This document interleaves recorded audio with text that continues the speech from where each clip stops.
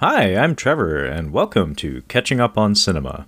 If you aren't familiar with the program, Catching Up on Cinema is a film analysis podcast wherein we introduce each other to films, expand our cinematic horizons, and, in essence, catch up on our cinema. So, it is the month of November 2023, and you may have noticed, once again, it's just me here on the mic today, so it is going to be a solo episode.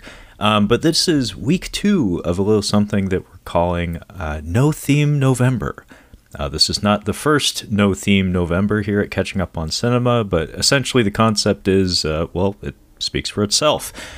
We don't really have any agenda in terms of trying to form any sort of connective tissue or a through line between all the picks this month. We're just kind of shooting from the hip. Although I did actually find kind of a seasonal connection in the film that I'm about to be talking about here. So I may as well spell that out to you, what I'm going to be talking about here. So this is probably a first for Catching Up on Cinema. I'm going to be talking about a movie today that I had no plans to talk about. It's just I was very crunched for time this week, as was Kyle, which is why it's just me recording today. But I was so crunched for time that all I could do in terms of fishing for a review was fall back on something that I watched recently. I didn't watch it initially with the intention of recording a podcast about it, but it was just something I pleasure watched on my own time fairly recently. So you work with what you got was kind of my mentality this week. So to dispel any sort of mystery here in regards to what I'm about to be talking about, the film that I'm going to be talking about here today is actually a documentary. We have done documentaries here on Catching Up on Cinema before, most notably American Movie and Overnight, the Troy Duffy documentary, both of which are fantastic films. Definitely check them out if you're into the world of film and people with questionable personalities. Compelling individuals with questionable personalities, mind you. And also Kung Fu Elliot. As I think we also did the making of Jaws, or I think it's called the Shark is Still Working, which was kind of a fluffy piece. Like, it wasn't like a serious documentary, but if you love Jaws like I do, there's some joy to be had in watching that. Not a whole lot to be learned from it, but just it's a joyful experience. Anyway, I'm going to be talking about something that is probably much more appropriate for me to do a solo episode on than a conversation with Kyle and I. Hitman Hart, Wrestling with Shadows, from the year 1998. And this is directed by Paul J. And essentially what this is what the title says. It is a documentary about Bret the Hitman Hart, a staple of the, at the time, World Wrestling Federation, the WWF, now WWE, and kind of like a childhood hero of sorts. I mean, if I'm being completely honest, my relationship with wrestling didn't begin in earnest until around the time that this documentary was shot and takes place in. That would be roughly 1998, 97, 98, around there for me personally. But of course I was exposed to wrestling prior to that. It wasn't something that was regularly watched in my household up until about 1998, at which point we converted into like a full-blown weekly appointment television household for both WWF and WCW. We were participants, all 4 of my family members, in the Monday Night War, the famous Monday Night War. But prior to that, of course, I recognized some of the characters. Like I think we had like a Ultimate Warrior Halloween costume or something with the arm tassels and the face paint. I think it was just like a vinyl something or other. You lick it and you stick it to your face or something. I'm pretty sure some of my friends had those stuffed dolls that you could beat up, and I don't remember if they made noise. If they did, the battery in that one was out. But yeah, I remember those being around at like friends' houses. Maybe my brother had one too. I can't remember. And of course, Hulk Hogan was a household name. Doesn't really matter who you are, where you're from. Everybody recognizes Hulk Hogan. I was never like a huge Hogan fan ever. But you know, when you're a little kid and he was larger than life, of course you kind of latch onto him a little bit. But I probably should have said this up front. I'm doing this in reverse. Sorry, but if you're not aware, dear listener, obviously I have a history with and an appreciation for what I guess what you'd call professional wrestling. To me, it is an art form. It's a form of live theater that involves a lot of physicality, but it involves cutting promos. So that would be like being an orator, like delivering speeches on a microphone in front of very, very large crowds in some cases, like on the grand stage. And then, you know, the athleticism is there. To me, wrestling is very, very, very fascinating.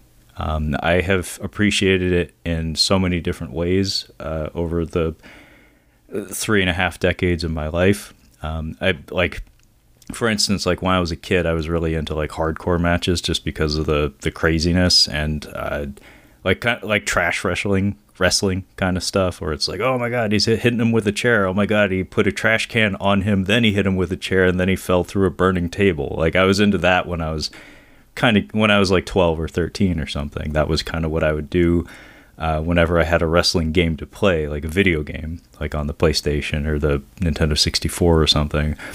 And then these days, I'm really into it for the in-ring storytelling. I'm in it for exactly the kind of things that, funny enough, the subject of this documentary, Bret Hart, was famous for promoting and being virtually peerless in terms of craft. The in-ring storytelling is something that's what draws me in now. I like seeing a narrative get crafted on the fly. And these days, with the proliferation of YouTube channels like Botchamania and stuff, like I don't know, some of the walls of kayfabe and stuff are starting to crash down and be replaced by other stranger walls. I can't quite explain it. I don't have enough time to get into it. I'm sorry if this is really rambly and unapproachable. I'll do my best to spell things out as I go along for people that maybe don't have the same insight that I do. But yeah, just to summarize what this documentary actually is. This documentary has a centerpiece and a finale. Like basically it's based around a singular moment in time, like a specific event. And if you know anything about like 90s wrestling history, you already know what I'm alluding to here. If not, then I guess I'll be the person to maybe explain to you this fascinating bit of live theater and treachery that happened in front of a live audience and legitimately harmed people's like livelihoods in the process. The whole documentary is built around the Montreal Screwjob, as it is called. Essentially, what it is the event itself in which it occurred was a Survivor Series for sure. What year? 1997. Survivor Series 1997.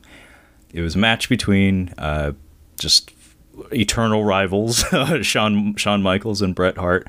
Funny enough, complete opposites. They're essentially the Ken and Ryu, if you get the Street Fighter reference of wrestling of that era, where Bret is very much the Ryu. He's very much for one, he has the dark hair, but on top of that, he's also kind of vanilla in his personality. He's a straight shooter. That's his personality. Whereas Shawn Michaels is, he comes out doing like a David Lee Roth thing. He's known to be kind of petty and angsty in the locker room. All sorts of substance abuse issues, especially at that time. I would classify him as the Ken, where if you look at Ken's moveset in the Street Fighter games, especially as they went along, they were more dynamic. They were more flashy. They emphasized speed and agility over like raw power. Like Ryu wasn't so much of like a combo hitter. Like he would get you just once, but that one shot would really count. Whereas Ken, it's like he would do the same technique and it would have to hit you 5 times to have the same damage output or something. So anyway, they're the Ken and Ryu. So eternal rivals. They have a match together at Survivor Series, and if you're not aware, wrestling is staged. It is in the late 90s, it wasn't as generally known that wrestling, like whether or not wrestling was fake or not, quote, fake. It was a common like subject of discussion. There was a lot of heated debates about it. Like there was the ardent defenders of its validity, of its truthfulness, of it's like, no, it's a form of live theater where people get hurt. Even if the outcome of the contest is predetermined, the bruises, the injuries, the blood, sweat, and tears that goes into putting on the show is all very, very much real. So it's only fake in that we're supposed to know, we as in the people putting on the show, the people playing out the drama are supposed to know where it's supposed to end or how it's supposed to end. Sometimes it doesn't go according to plan, but basically it'll be discussed ahead of time who is supposed to win the match. Everything that transpires in between the ropes a lot of times is called on the fly. They choreograph to an extent, especially if you're Randy Savage and you're obsessive about the minutia of choreographing a match or something along those lines. But a lot of it is live called, where it's like, you know, we only have so much time before we have to go out there. We can't possibly just memorize the whole thing, especially with all the energy and the aggression that's being thrown around. So a lot of it ends up being called on the fly. But anyway, at Survivor Series, Brett was told that the ending was going to be a schmoz, as in it was going to be like a no contest. Some people were going to run down the ramp to like start some shit, and nobody would win, nobody would lose. It would just be a big clusterfuck at the end of the match. That did not happen.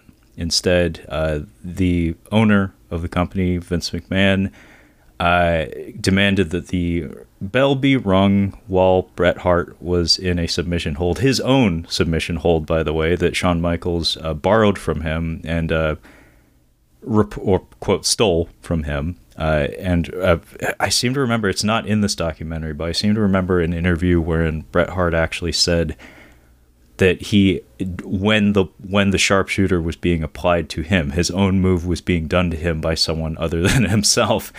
He actually had to verbally instruct Shawn Michaels into how to execute it. Like apparently, like he slipped up the positioning of his ankles or something. He was like, "Hey, you gotta put my leg there, brother."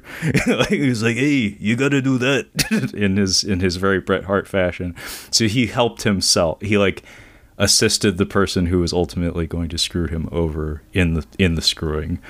But yeah, Bret was not aware that any of that was happening. The reason why it's called the Montreal Screwjob, just to sum it up, is that it was literally a conspiracy. Like conspiracies are not always true, but this actually was. One thing was told to Bret before going out that night, that one result was told to him, that it would be a schmoz ending. It would be a DQ or something. He wouldn't end up losing. And the main reason he didn't want to lose was because the match was actually held in his, you know, home country of Canada. And he was not down with losing in that fashion in front of his essentially his home crowd.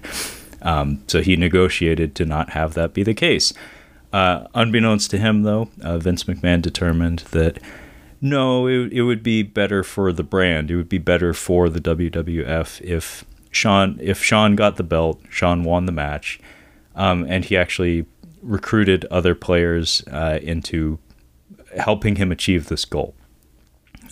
Chief among which being Earl Hebner, the referee for that match, whom Bret Hart actually stated he trusted going into that match. He actually trusted him to protect him from exactly what ended up transpiring.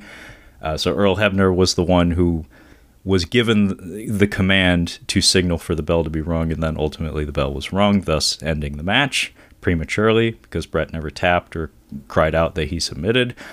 On top of that, it would not be until many, many years later, material that isn't present in this documentary because this documentary came out barely a year after this event actually happened. So this conspiracy, like the curtain didn't actually get fully pulled all the way back until maybe decades later, honestly. Shawn Michaels was involved. shown in this documentary stating that his hands were clean, that he was not aware that the bell was going to be rung, that he was not aware that Brett was going to be, quote, screwed. But in later years and more recently, Shawn Michaels has copped to being involved in the conspiracy. He did know that that was going to happen. He just played innocent. And it is worth noting that, like, Shawn Michaels was a very, very troubled individual at that point in his career. So very slimy move on his part. But it's just kind of like more shit on his epic stack of fuck ups at that point in his life, honestly. And also, I don't know if it's actually been confirmed from his own lips. But I have heard in more recent years that Triple H, Hunter Hearst Helmsley, or Paul Levesque, excuse me, he also was involved. Apparently, the story goes, and again, I don't know if he's ever done what Shawn Michaels has done and actually said this publicly, but it has been stated by other folks, like people who have talked about this, that Triple H was in the room with Shawn Michaels. The two of them are long-time friends. He was in the room when the conversation was had with Shawn Michaels, when he was being informed of what was going to be happening that night, and apparently he rallied for it. Like he was in agreement. He was like, yeah, that's a good idea. Like we should totally do that. I'm the game. Although he wouldn't be the game for a couple more years.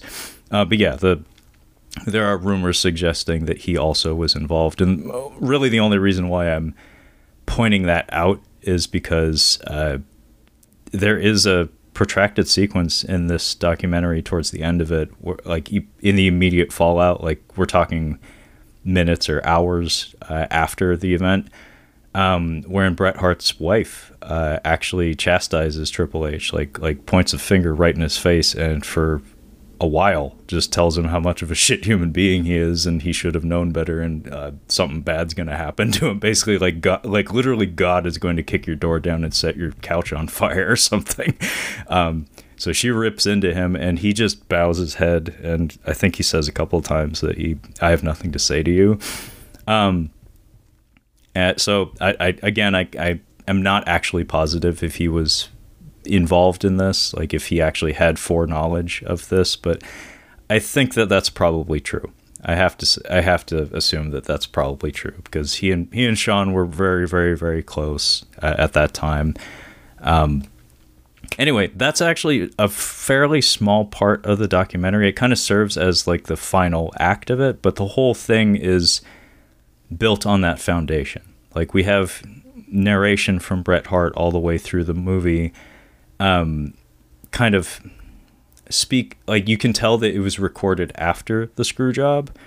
And as such, as a documentarian, Paul J., our director, did a very good job of like finding a narrative structure for laying out the story that he's trying to tell. Because a good portion of the story is just Bret Hart on the road living the life of a wrestler, like at the top of his game, which to me anyway is very, very fascinating. We also get quite a lot of time dedicated to the history and the legacy of the Hart family, the incredibly famous Hart family in the world of professional wrestling. We got like a family dinner where we're introduced to all of Bret's brothers and sisters. He has a lot. I think there's like 8 of them. And I think his dad came from like a family of, there may be 12 of them or something. Like, there are a fuck ton of Harts, and apparently literally all of them have ties to the wrestling business in some fashion. Like, all of Stu Hart, all of the patriarch of the family, all of his sons took up wrestling, became professional wrestlers to some degree or another, and all of his daughters married professional wrestlers.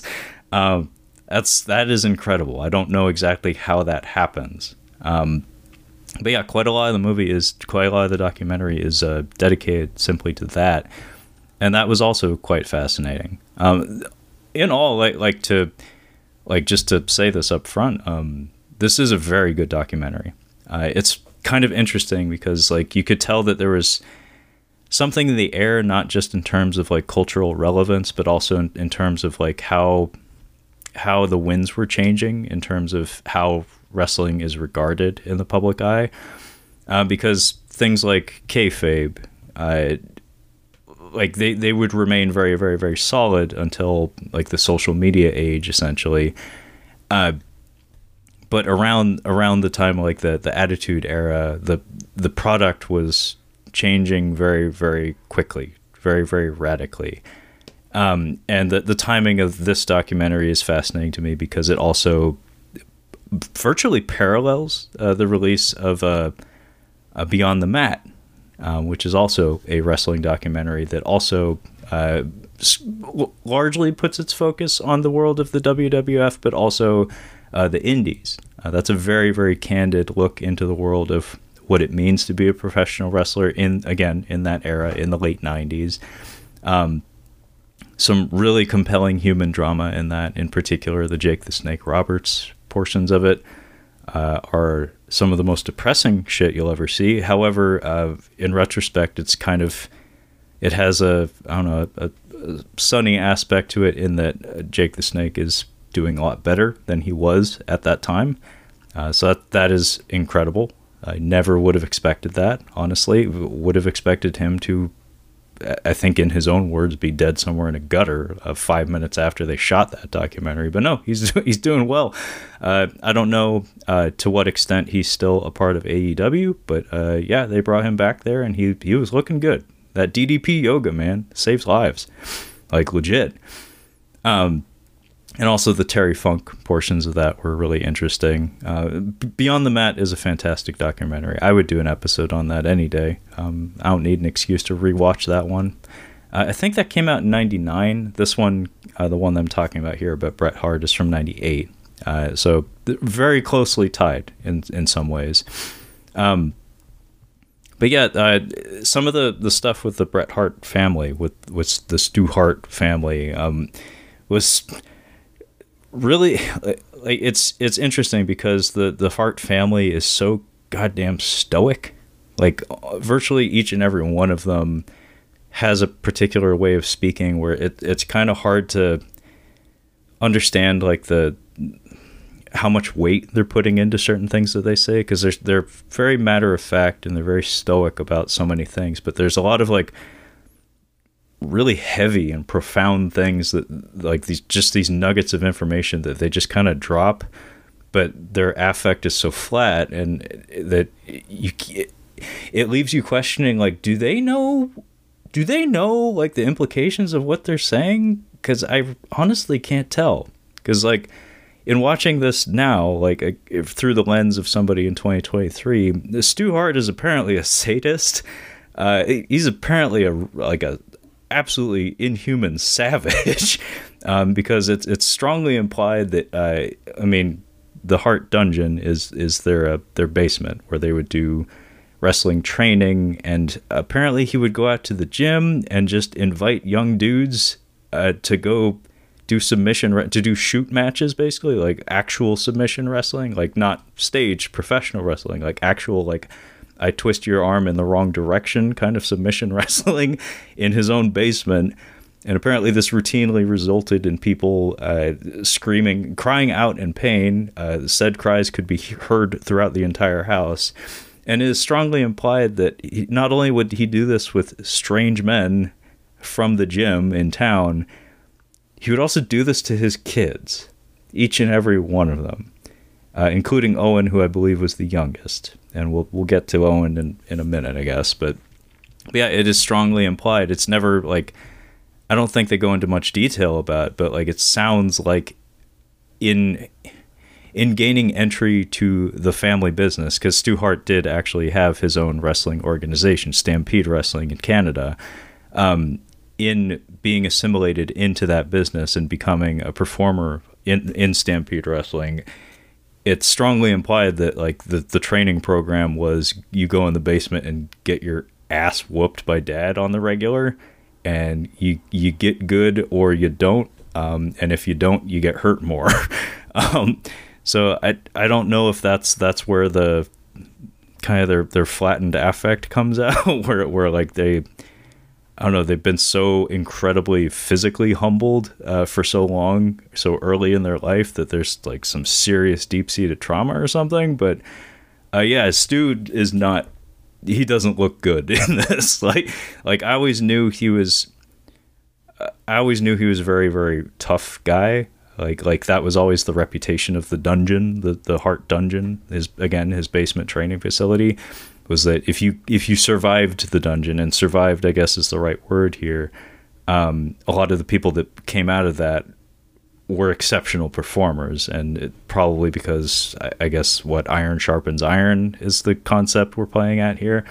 But yeah, within the confines of this documentary, like he comes across as a complete monster, and he also speaks in the same fashion as his sons. But there are sequences in this where he is literally torturing people who, honestly are volunteering themselves to be tortured. But you can tell that there's like a little bit of sadistic joy that comes in not only applying said pain and punishment to people, but kind of like making a science out of it. Like he seems to get off on telling them how he's hurting them and how he can hurt them more. It's really fucked up, but it's presented in a very flat, just matter-of-fact way, where it's like, yeah, we went down the basement with a camera crew. We didn't ask any questions. We just shot, and that's what happened. I guess this is the equivalent of like the grandkids wrestling with grandpa or something after Thanksgiving dinner. It's like, you want to go down the basement and wrestle with grandpa? You sure about that, kiddo? Yeah, Stu seems really fucked up. Anyway, we also get to see, of course, Davy Boy Smith, the British Bulldog, at the same family dinner, and of course Owen Hart. A couple of other of Brett's brothers also did a couple of appearances in the WWF around this time. I don't remember their names, but I do remember seeing them in I think it was it another Survivor Series or King of the Ring, where it was Shawn Michaels and his Knights, which I always remember that being weird because Shawn Michaels was a weird late replacement, and he had these Knights. They were all guys in like masks and stuff. They were just like Putty Patrol guys or something. I'm sure they were all distinguished performers who would go on to have great careers, but at the time they were just like random like card suit guys with masks. And it was just based on the aesthetics. It was so obvious that it was supposed to be Jerry the King Lawler, because I think he was feuding with Bret Hart at the time.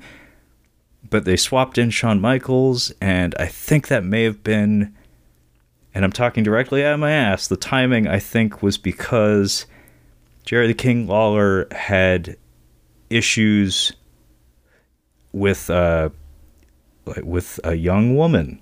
Yeah, I think he was in trouble with the law involving a young woman, if memory serves. And I wouldn't be surprised if the timing of that coincided with that, and they're like, hey, maybe we should take the king off the TV until the dust clears on that, potential trial or whatever. Could be wrong on the timing of that, but I just always thought that was weird that Shawn Michaels has these knight guys. Like, since when the fuck does Shawn Michaels hang out with knights?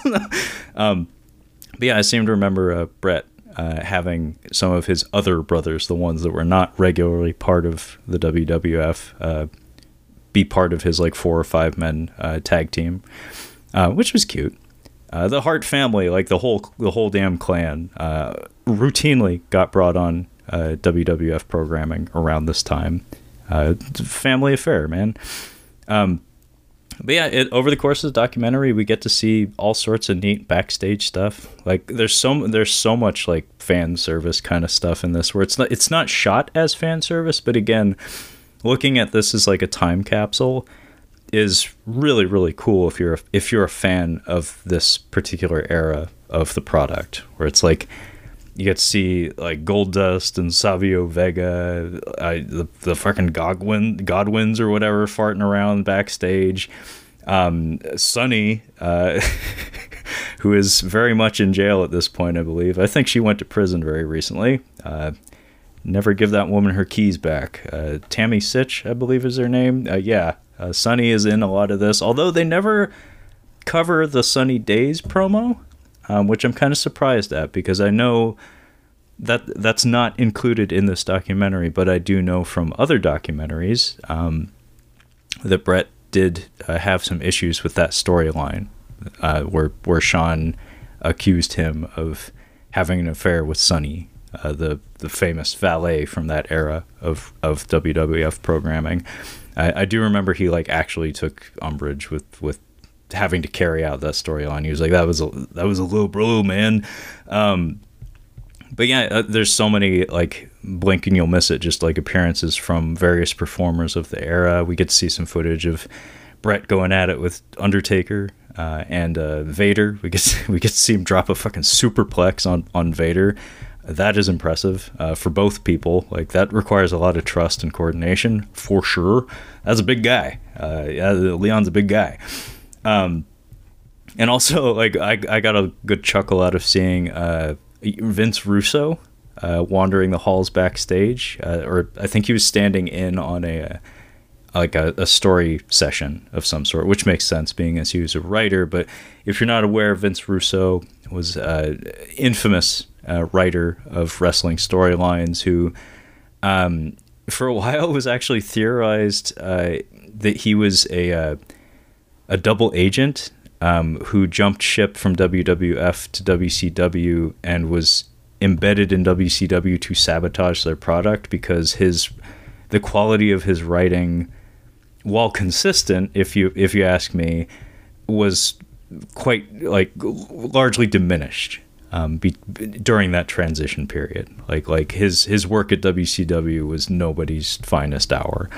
But seeing him here, like in the halls at the arena, it was really, really funny, because at WCW he was always wearing like what was it, Baltimore sports jerseys and stuff, or t-shirts. Like he looked like he should be standing next to Kevin Smith or something. Like, he was always very casual in his attire, very loud on the mic and stuff, very boisterous and like aggressive and stuff.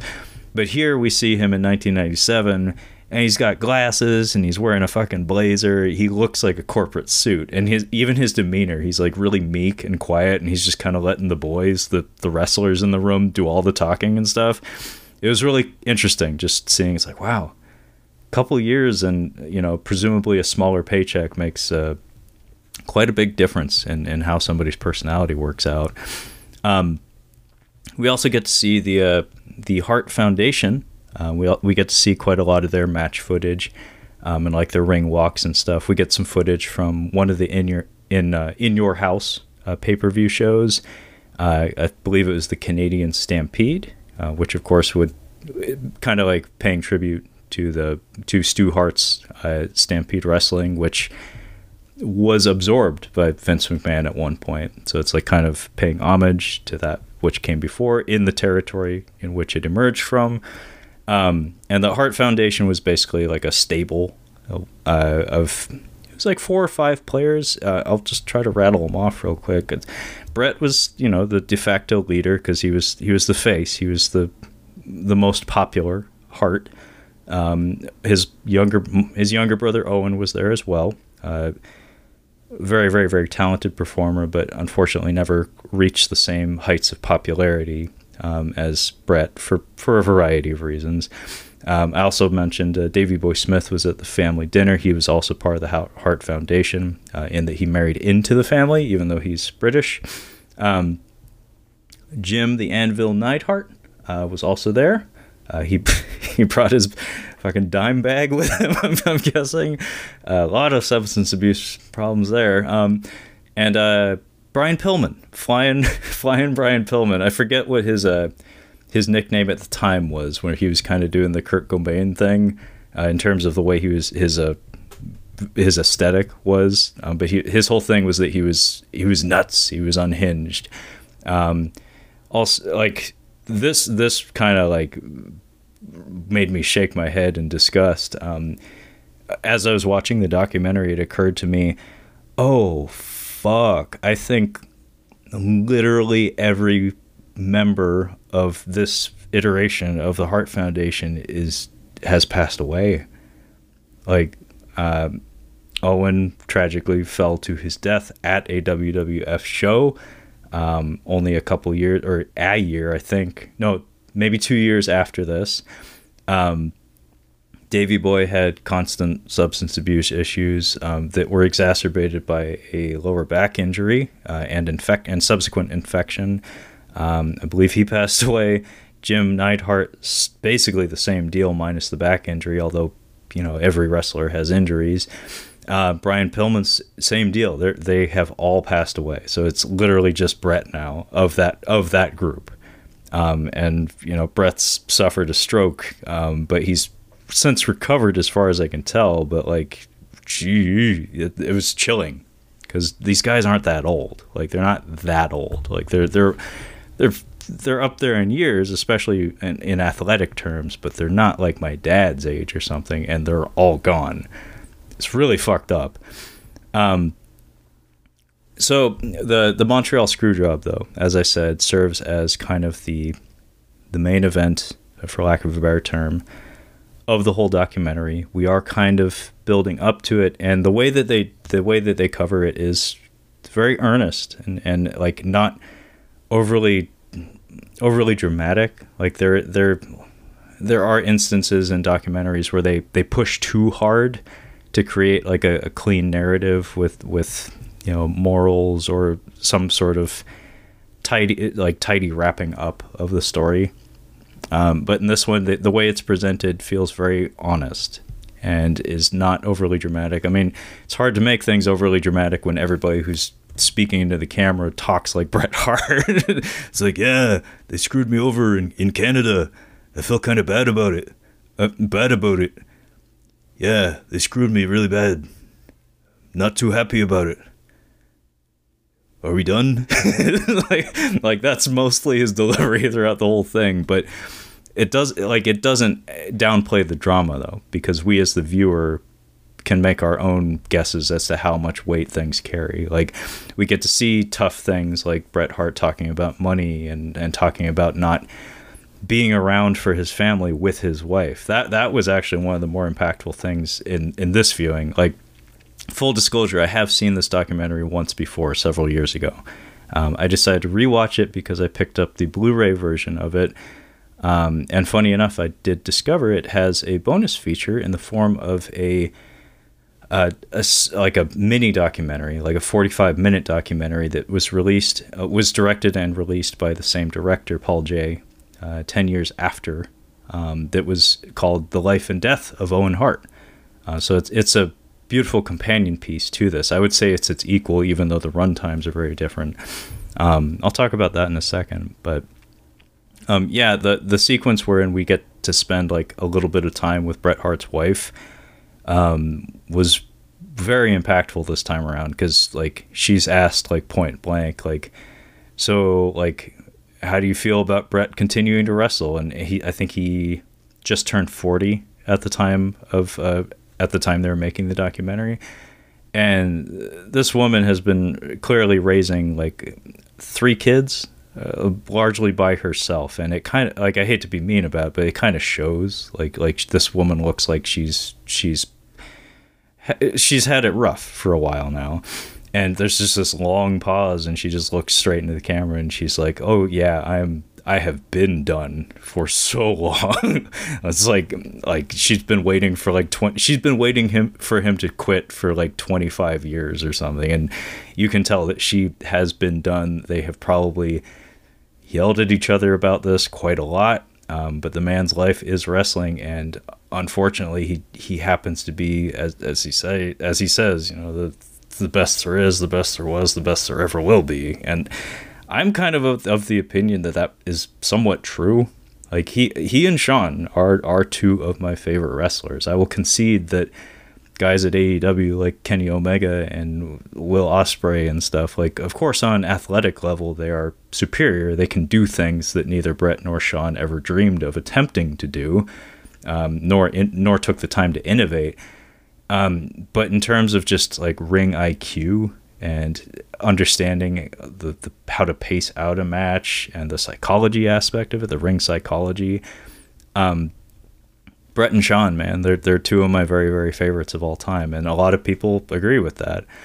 But yeah, listening to his wife and some of the conversations he has with her, you can tell it's been hard, because remember, especially at this point in time and at this point in history when this documentary is being shot, these wrestlers for these major organizations, or any organizations really, their life is on the road. Like it's the modern day circus. Like they are nomadic as all hell. Like they're on the road like 50 weeks out of the year, if not more. So to try to be a family man and one of the best wrestlers of your time is just not possible, as far as I can tell. Like you can tell that like he tries his best, but part of really doing your best is fucking being there, and it's clear that he simply can't be if he's going to be Bret the Hitman Hart. So that stuff was interesting, as was the funny enough, like the contract negotiations and the money discussions, things that would be dreadfully boring to a child, but as an adult now who actually has to worry about paying bills and stuff, I found that fascinating, because I didn't mention this. I was kind of holding back on it until I felt the need to get into it. But this does take place in the midst of the Monday Night War. Essentially, this was the impetus for the Montreal Screwjob. Essentially, was that Bret Hart, at the beginning of the documentary, it is disclosed that he has been courted by WCW. He has been proposed, I think it's like a 9-year contract for like $30 million or something. And at the time especially, that was incredible. And of course he was considering taking it, but then he does some of that Bret Hart shit, where like point blank to the camera, like he very candidly says like, "Yo, loyalty's important. Yeah, I think I started here. I think I'm going to stay here, because, you know, loyalty is important." So he decides, like, you know, the way he kind of like convinces himself is that like the WWF was, aside from my father's organization, was largely where I've spent my entire career. The WWF also absorbed my father's organization. So like everything that I am as a wrestler basically has been here. And at this point in time, even though somebody's offering me $30 million to jump ship, it makes me feel like a heel. It makes me feel crummy. And I use that word very specifically, heel, because Bret kind of prides himself on largely being a face. I thought he was actually a pretty good heel, and I'll get into that in just a second after I finish this thought. But he basically determines that it's like, you know, the company that I work for currently is the one that I feel loyalty to in the midst of this conflict. Like if they truly are in pitched battle with WCW and in danger of potentially going under as a result of it, I feel a sense of loyalty to defending the organization that basically gave me my livelihood. That technically, like, still somewhere deep within its bowels, like, houses the skeleton of my father's previous venture. So he determines that he's going to stick around, and instead he takes a 20-year contract from Vince McMahon. I don't know the monetary value of that 20-year contract, but he takes that, and it is mentioned that the money from that 20-year contract with WWF was significantly less. So he took a pay cut, potentially financial security for 20 years, but he took a pay cut to stay where he was. And that's at the beginning of the documentary. By the time we get to the screw job, he's at the point where he is unhappy with the creative direction of WWF. He is actually bitten the hand that feeds him in the form of doing television interviews with like talk radio and sports journalists about how he finds the current age of wrestling programming to be unsavory and overly sexualized. And it's very, very fascinating to hear him say that, because you can tell that that is his actual opinion. But unfortunately, he's kind of the product is moving beyond him. The audience doesn't want what he's offering anymore, and that has to be an unbelievably difficult pill to swallow when, again, you're the excellence of execution. You're one of the best people to ever do it. You mean to tell me people don't want to see me do it anymore? It's like, I don't think that's the case. I think anybody, like, regardless of the particular flavor of pro wrestling that they like, I think any person who appreciates wrestling can appreciate what Bret Hart does and did. But you can tell that just based on the overall presentation of the product as a whole, it was moving past him. Like, it was moving beyond him. It was reaching into territory that he was just not comfortable with. Like, he was, again, asked to do storylines where he was potentially, like, having affairs with valet, like, female valets in the wrestling organization. There was there was a constant parade of strippers on the program very shortly after he left, after the screw job, in the form of characters like the Godfather and Jeff Jarrett's valet / Stone Cold Steve Austin's wife, Deborah, just coming out and all pushed up and just falling out of whatever. Clearly he was uncomfortable with the product in the late 90s, such that he determined, you know what, I think I'm gonna go for the money now, because I'm not happy doing what I'm doing anymore.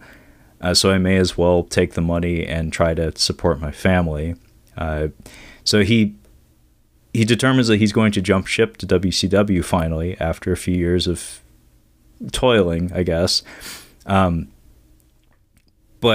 that's kind of what serves as the impetus for the screw job, is that his contract is too large, and Vince wants him out, and also Vince wants to kind of thumb his nose at the other team, where Bret will ultimately end up landing.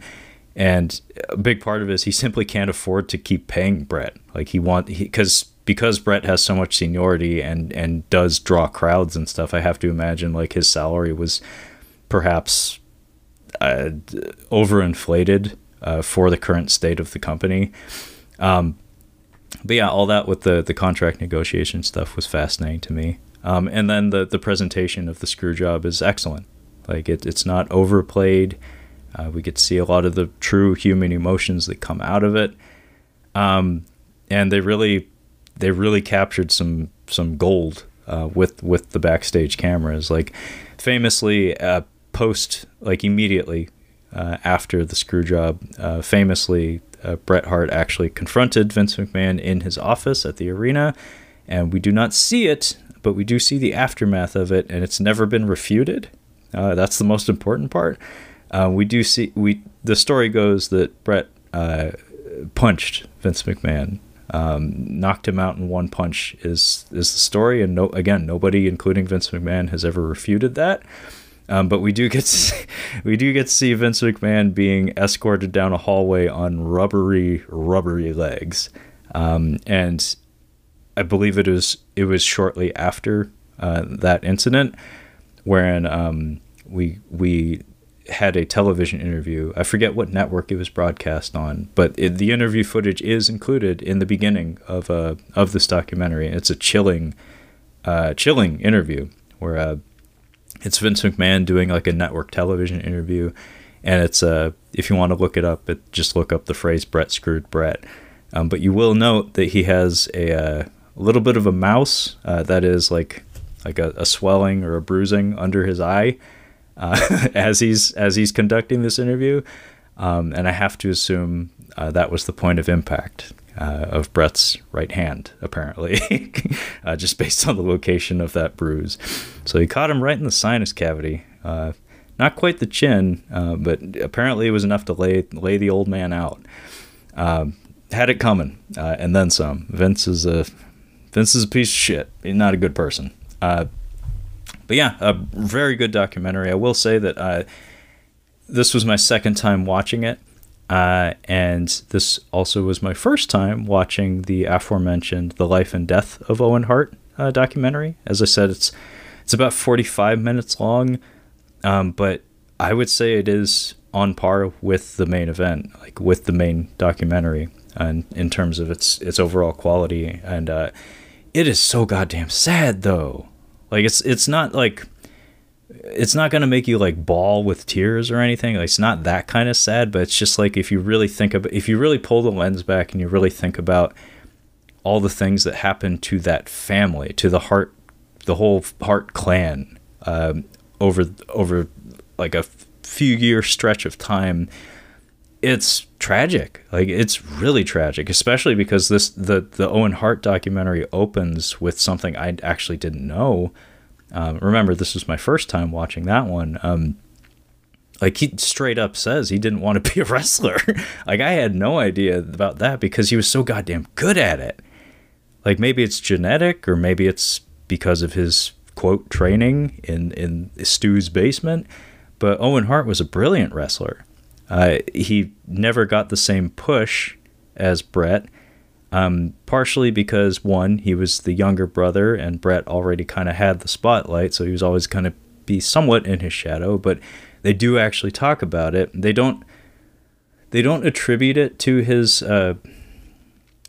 position in the company kind of floundering, but they do actually include the incident that a lot of people theorize was largely responsible for him not ever really rising to his full prominence, I guess. Like, so I think it was SummerSlam. I'm not positive, but the point is, it was a match between Owen Hart and Stone Cold Steve Austin, who, if you know anything about wrestling, you probably know who that is. He's a bald guy. He got set on fire in that first Expendables movie. He made a movie called Hunt to Kill, and he has a podcast that you may or may not have listened to. Anyway, he was in a match with Stone Cold Steve Austin when Stone Cold was kind of starting to cook. Like, he wasn't fully what he would become, but he was really starting to gain ground as like a popular performer. And it was another tragedy that really, like, either was one of the best things to happen to Stone Cold, or tragically, like, one of the very worst things to happen to Stone Cold. And I say that because he suffered an injury during the match, and as a result of said injury, he had to not only alter his wrestling style because his athleticism would become diminished, but he would also be forced to largely become a personality-driven character rather than an in-ring performer. So instead of doing like epic Iron Man matches or something, like 1 hour contests every night or some shit, realistically, as popular as he was, the only way that they could conceivably trot him out from week to week and give the crowds what they want, i.e.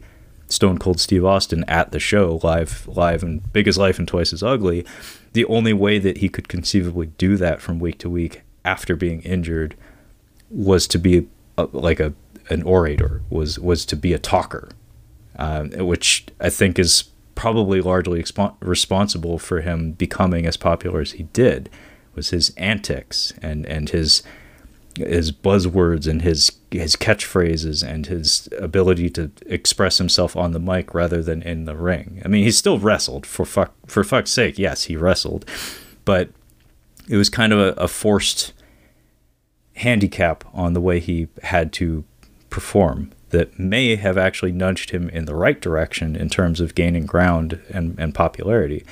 It's just a theory. Anyway, he and Owen Hart had a match, and I've seen it front to back. I've seen the whole match, not just the incident, but it was a great match. Like, really, really fundamental technical stuff, really, really crisp, though. Like, the two of them, especially Stone Cold at that time, like, he could fucking go. And Owen, of course, can fucking go. So the two of them had a brilliant match, but unfortunately, at some point, presumably towards the end of it, because they did go a few minutes, it was a full match up to that point, Stone Cold gets put in a pile driver position, and you can tell just by watching the setup to it that he's wiggling a little bit too much, and he has his arms cinched around Owen's torso, but he is too low. Like, in theory, the person dropping the other person on their head in the pile driver position, their thighs, their ass, should be taking the brunt of the impact, but instead, Stone Cold, the top of Stone Cold's head, like a good top, like the top half of his skull, is poking out from between Owen Hart's thighs, and the top of the man's skull was driven directly into the mat. I don't know if he actually broke his neck, but he most certainly was concussed, and something was impinged. Like his spine was severely injured in that moment. Like I said, I don't know if it was an actual neck break, but definitely his spine was rearranged in some fashion. And then the conclusion of that match is truly sad to watch, where you can see Owen just like pacing around and trying to do the pantomime of like, yeah, I'm the bad guy in this match, right? Like, yeah, I'm just gonna pose a whole bunch and make it look like I'm, I don't know, boasting about how badly I just hurt this man, when in reality you can see it's like, no, he is panicked. Like, he is so crestfallen that he knows he hurt him. Like, he knows he hurt somebody he wasn't supposed to hurt, but he's so married to preserving the sanctity of kayfabe and of maintaining the illusion of pro wrestling, because again, it was not generally known or accepted that wrestling was fake at that point in time. And it ends with like a schoolboy roll-up pin, but Stone Cold just kind of like flops around like a dying fish, and he just like eases Owen onto his back. And he actually, like, to his credit, like, this is just a sign of superhuman toughness and, again, commitment to the bit, like stubbornly refusing to betray the business, betray the sanctity of the illusion of wrestling. Like, Stone Cold actually completed the match. Like, he won a match with a broken fucking neck. And given it, like, it's not like it was a struggle, but he still had to crawl over to Owen and ease him over onto his back and lay on him for a few seconds so the ref could count to 3. And then you see him backstage. He was walking under his own power somehow. Just ungodly tough individual. Pretty much any pro wrestler, honestly. Like, not trying to say that any one of these people is tougher than the other. Like, any pro wrestler is different breed, honestly. But yeah, if if that was too much, just to sum up, Owen Hart injured Stone Cold Steve Austin at a point when he was basically the most popular wrestler for that company. So it stands to reason that the higher ups, while not willing to fire Owen Hart, because the Hart name does carry some cachet, and, you know, Owen was a brilliant performer that could have a good match with basically anybody.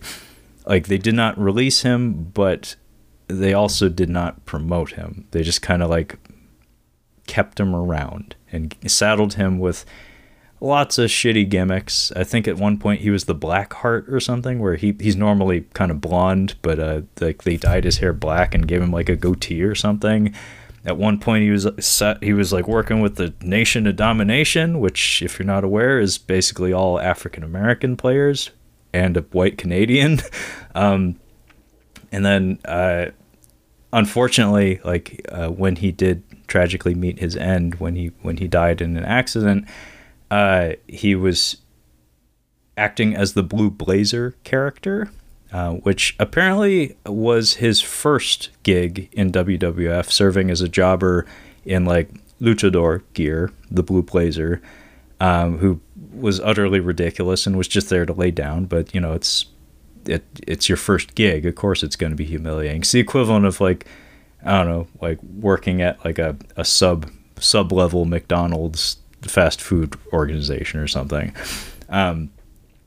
So he was saddled once again with being the Blue Blazer, and then the documentary goes over it in detail, including the lawsuit involved. But yeah, tragically, on a pay-per-view, he was to descend from the rafters of the arena on a steel cable, but the stopper, like the safety harness, basically did not function correctly, and instead of being lowered, he fell in front of a packed arena. And I think I've never actually seen footage of it. I don't know if it exists. I don't need to see it. I don't need to see Owen Hart die in front of the cameras, but he fell from the rafters, and I believe he hit the turnbuckle, that is the ropes, and then fell into the ring, at which point he was attended to by like on-site medical staff. I think he actually was taken to a hospital before he did pass away. But yeah, it happened in front of a live audience, and I'll never forget the live call. I think I was watching it scrambled. I didn't purchase the pay-per-view, but I do remember hearing the audio of it, I think it was JR, Jim Ross, who still works at AEW as a commentator, albeit his abilities to deliver said commentary have diminished somewhat. We love you, JR, but, you know, maybe... yeah, anyway, he basically is... He is given the task of having to speak directly to camera because they cannot possibly broadcast any of what's transpiring in the ring at the time, but basically it's him talking direct to camera and informing the viewer, that would be the people who had purchased the pay-per-view, that Owen Hart has fallen and is injured. I don't remember if he reported his death on the scene, but they did actually address it in the moment, if memory serves. But yeah, there's so many like small details in the documentary that just like, as tragic as that was, like to have his career have some real high points and then kind of flounder, and then at his lowest point die for the most needless of reasons, because it was supposed to be a joke. It was supposed to be a play on, at the time, Sting was in his crow getup at the WCW, and he was also like hanging out in the rafters, but also occasionally he would drop down from them and like intercept matches. He'd like interrupt matches and stuff with his baseball bat. So he'd come down on a cable, and then he'd be wearing his duster or whatever, his trench coat, and he'd come wreck people's shit. So the gag was that they have kind of like a superhero themed get up for Owen Hart in the form of the blue blazer outfit, and he would imitate and make fun of Hulk Hogan, Ric Flair, and Sting, all of whom were kind of senior-ish performers at WCW. And mind you, WWF was in the middle of kind of like a youth movement at the time. So yeah, it was all for the purpose of a really lame joke, and it was so needless and tragic. But the documentary like serves to illuminate certain details that make it even fucking sadder. Like most especially, there's like home movie footage of Owen Hart and his wife holding up like architectural sketches for a country home that it was their dream to have built, like somewhere in Canada, I presume, or I can't remember exactly where. I assumed Canada, but anyway, we see also via home movie footage from the Hart family that the house was built, and he was a week away from moving into his dream house with his wife. Like, they were married with kids prior to that, but clearly, like, a house doesn't get built instantaneously. It takes time, and clearly a lot of hard work and money goes into that project as well. They were literally like 1 calendar week away from actually living in their dream house. And so we get to see the truly sad sight of his wife now having to live there, like in this like oversized castle, because it is a big luxurious home, but it was meant to be a family home, and now it's like her and the kids. And it's just so sad to see that and know that like he never even got to live there. Like, he got to see it getting built. He never actually got to spend a night in his dream home. And then apparently like one of the Hart nephews or something, like one of the like 12-year-old nephews or something, died like only a couple years before this. So the family was already kind of rattled. The Montreal Screwjob happened in 1997, which was, I believe, about 2 years before Owen Hart's passing. So it's just like one thing after another. And then it's not in the documentary. So I'm transitioning into a wrap up here. I apologize if I'm running long and this is completely unintelligible to anybody listening to this, but hey, it's an episode. Fuck off. You got your content.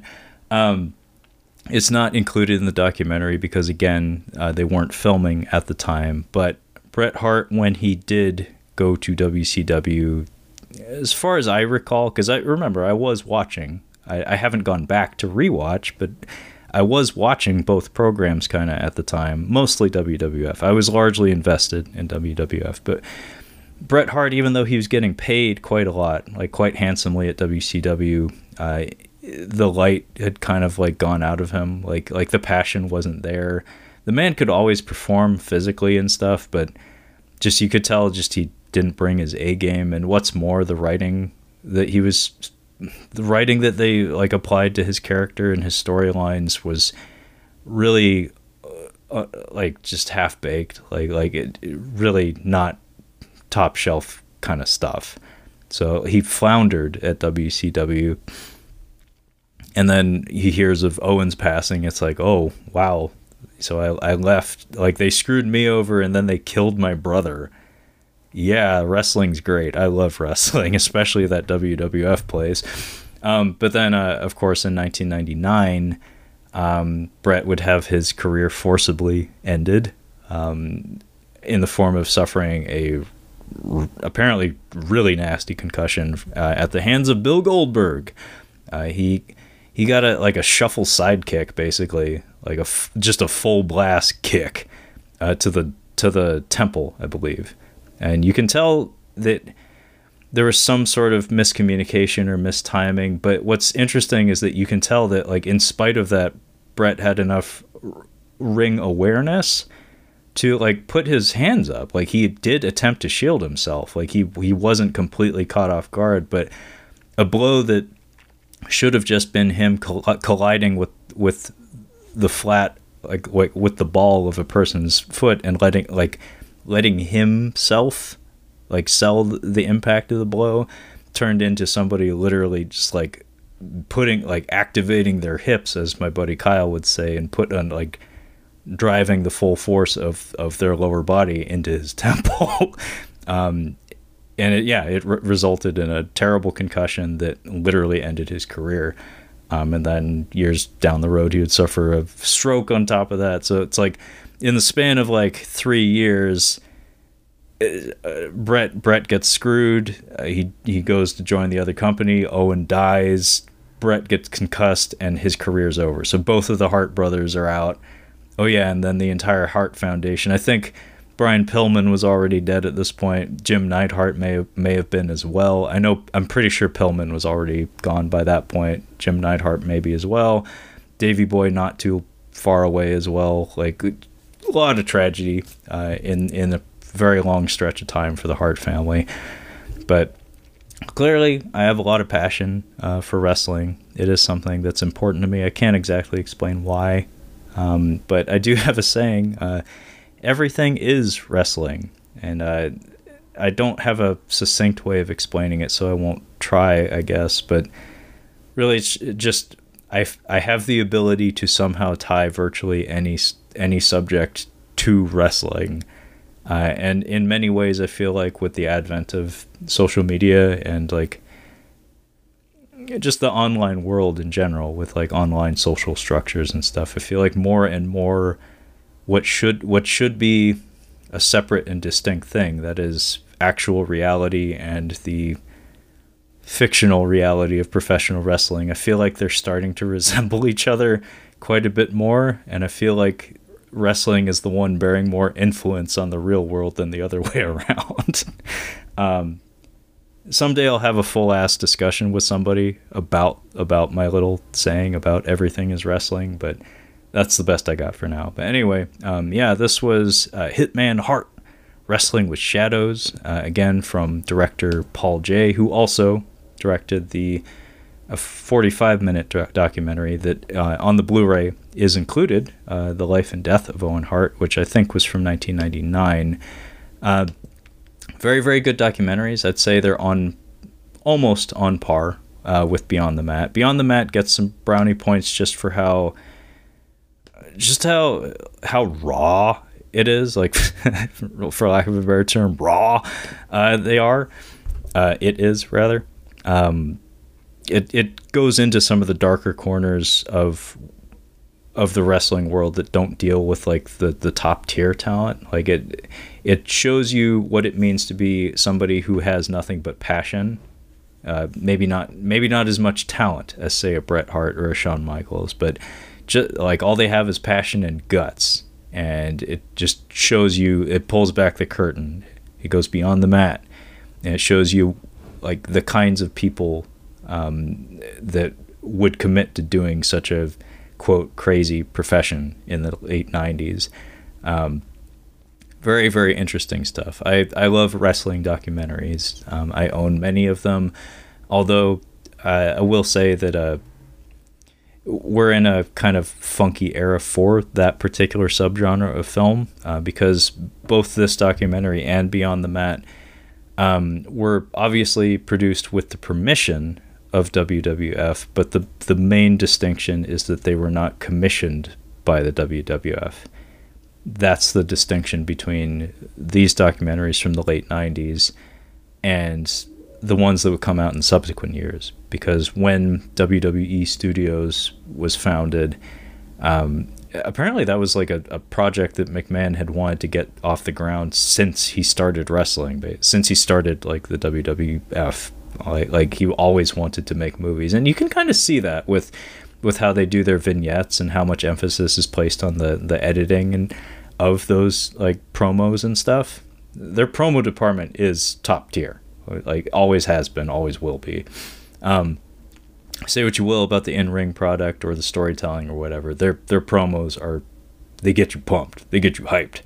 But yeah, when WWE Studios came around, the company itself started producing documentaries, and as a result, it's impossible for them to be as candid or as truthful as something like Hitman, Hart, Wrestling with Shadows, or Beyond the Mat, because they've gotten too big. They have shareholders now. They weren't a public company, I don't think, in 1997 or 98.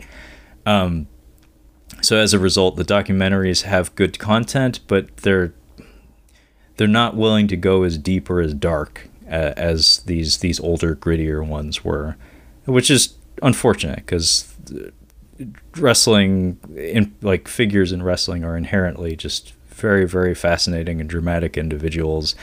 It would be nice to have, very honest, forthright tellings of their stories, but it's not really possible anymore. So it's documentaries like this that are kind of neat in a time capsule sort of way. But anyway, yeah, this was Hitman Hart, Wrestling with Shadows, from the year 1998, directed by Paul J. If you'd like to catch up on any of our other Catching Up on Cinema content, you can do so by navigating to our website of catchinguponcinema.com. You can also find us on the social medias in the form of the Instagram at Catching Up on Cinema, as well as the Twitter/X at Catching Cinema. So feel free to hit me up at either of those.